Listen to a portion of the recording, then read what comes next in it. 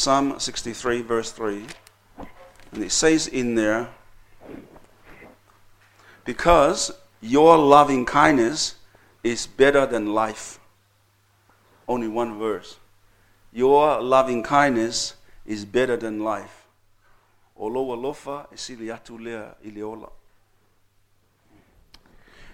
know that there is no better or greater gift in life. There is no better and greater gift in life than the gift of living, than the gift of being alive. Do you agree with that? Than the gift of breathing every day. No greater gift in life than the gift of being alive. And as we grow older, we appreciate life more. I mean, young people think that they have 9 lives. But as we grow older, we experience pain. We know that life is precious. And when we are sick, we want to make sure that we are better. We go to the hospital because we don't want to die. No one wants to die. Who wants to die? You see? No one wants to die. Everybody wants to live. If you believe in that, can you say amen? Say, I want to be alive. And why do you want to be alive? Well, it's up to you why you want to be alive. To be alive is the greatest gift in life so that I can live to serve my Lord. Wonderful. The psalmist uses some emotional words in that psalm to describe his relationship with God, with Christ. And he appreciates God every day and how life is precious to him by saying in verse 1, I seek you in the morning. This is how he feels about his God. Lord, thank you that I'm alive. Therefore, he says in verse 1, I seek you in the morning. Now, who seeks God in the morning? Amen. I can see some hands. I seek you. And he says, my soul longs for you. You see, that's how much he appreciates life. My soul longs for you. And he says, not only my soul, my flesh longs for you. You know, flesh means he wants to be in the congregation of believers. I mean, who wants to be in the congregation of believers on Sunday? Or who wants to be away from the congregation of believers on Sunday? Sometimes I feel bad if I go away from our fellowship on Sunday and the church is worshiping here and I'm out there cheering on, someone who's swimming. And he says, I have looked for you in my sanctuary, in your sanctuary. You know what is the sanctuary of God? It's the congregation. It's the people of God we love. And then he goes on about his body. He says, my lips shall praise you. Not lips to bring down others. Not lips to gossip and say things about others. Lips to worship and praise the name of the Lord. Amen. Not only lips, my hands.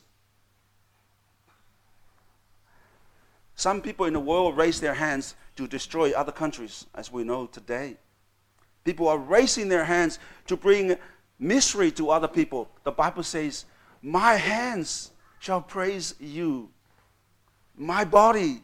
The Bible says in Romans chapter 12, verse 1, Lord, use me as my body is as a living sacrifice to you. Paul says that. Not only that, my soul, the word soul from the Hebrew word nephesh, it describes the whole being. Not just because we are trying to break down the person with a spirit and body, The whole soul or nephesh speaks about the whole of the being.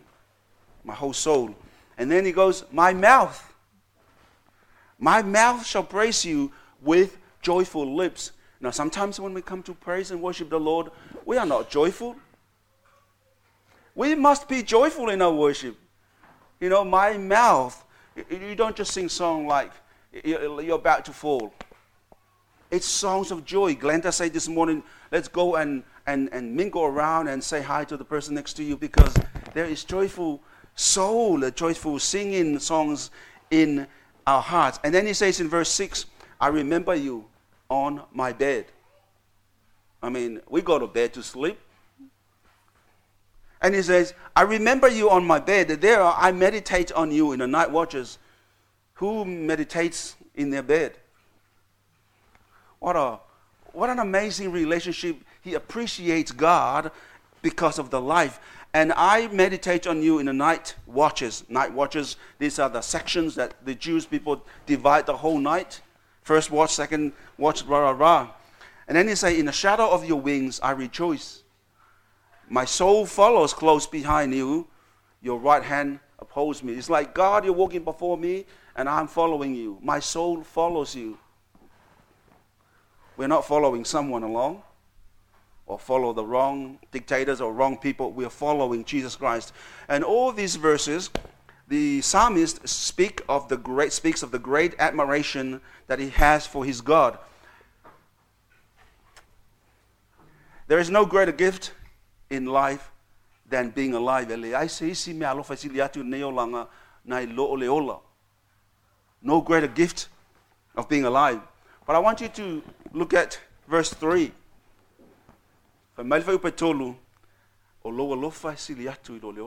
But your loving kindness is greater than life. If there is nothing greater in life than being alive, verse 3 says, but your loving kindness is greater than life. This is what Satan said to God when he stood before God in the book of Job. And he said, oh God, the reason why that man Job is successful, the reason why he is good, it's because you're putting a hedge around him. Because you love him, you protect him. And he says, Satan said to God, now God, here's the deal. Skin for skin, as a verse, a man will give all he has for his own life.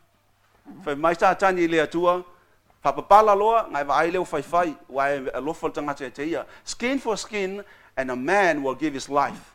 It's all what he has for his life.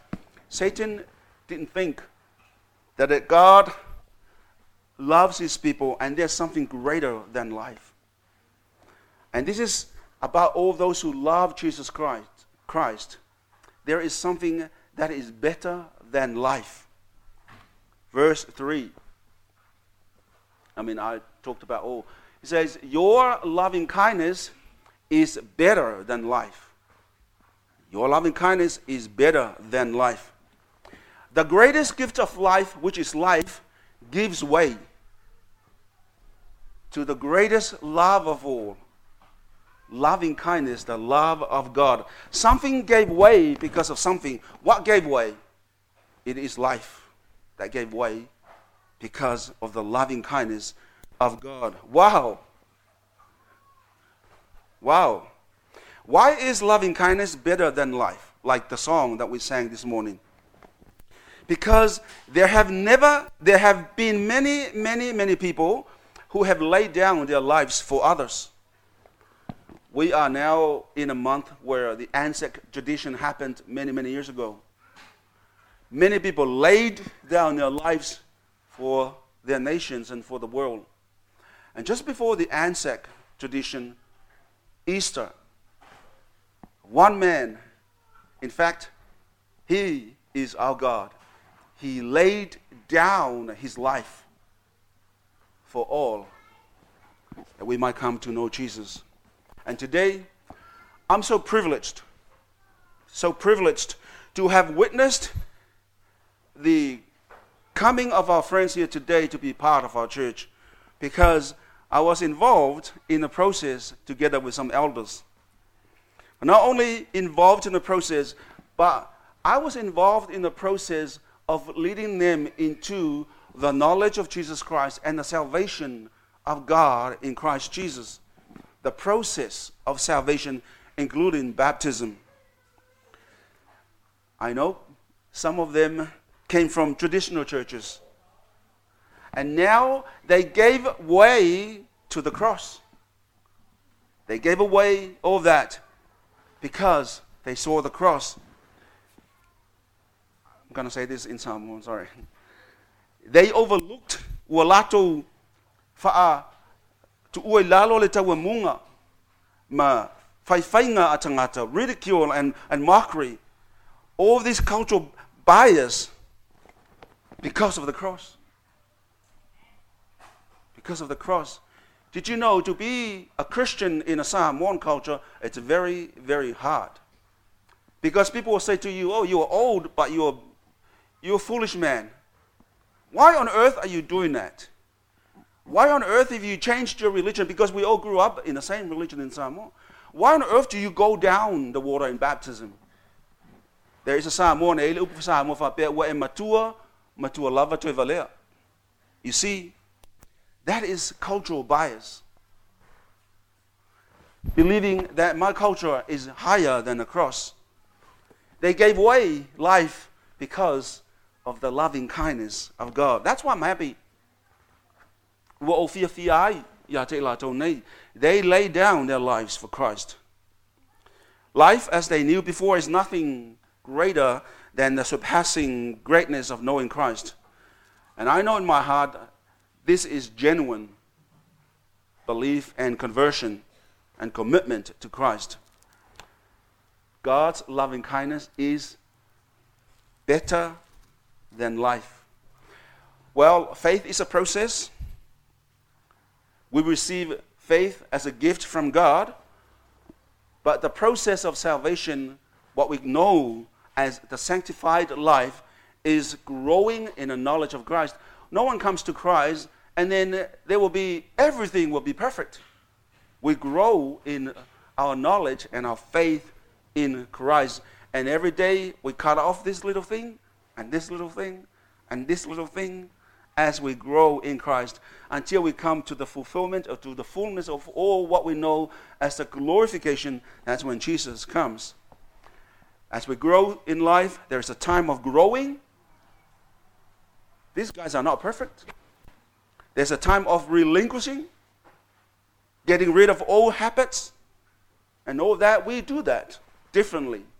Some people are very quick in their process, in their life. Some people take time. Now, here's a question for us. If we are to sacrifice either of these two, life or loving kindness or grace, which one would you sacrifice? What is it? Someone say, which one of these two? Is it love or life that you will sacrifice for the other? Which one would you give up? Amen. Life.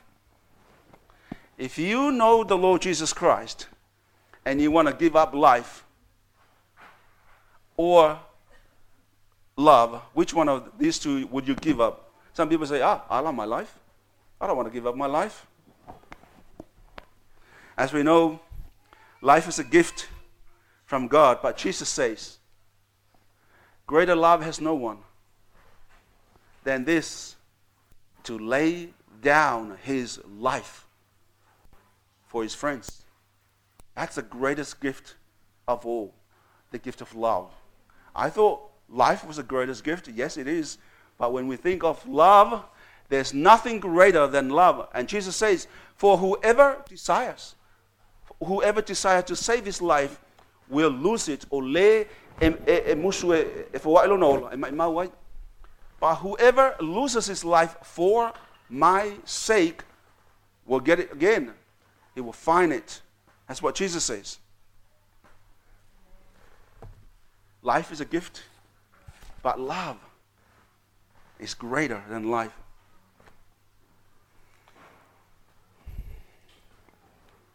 Hebrews chapter 11 records the account of those who gave up their lives. It's just a little abstract from there, little verses from there. These men, they lived for God, but they gave away their lives for something greater.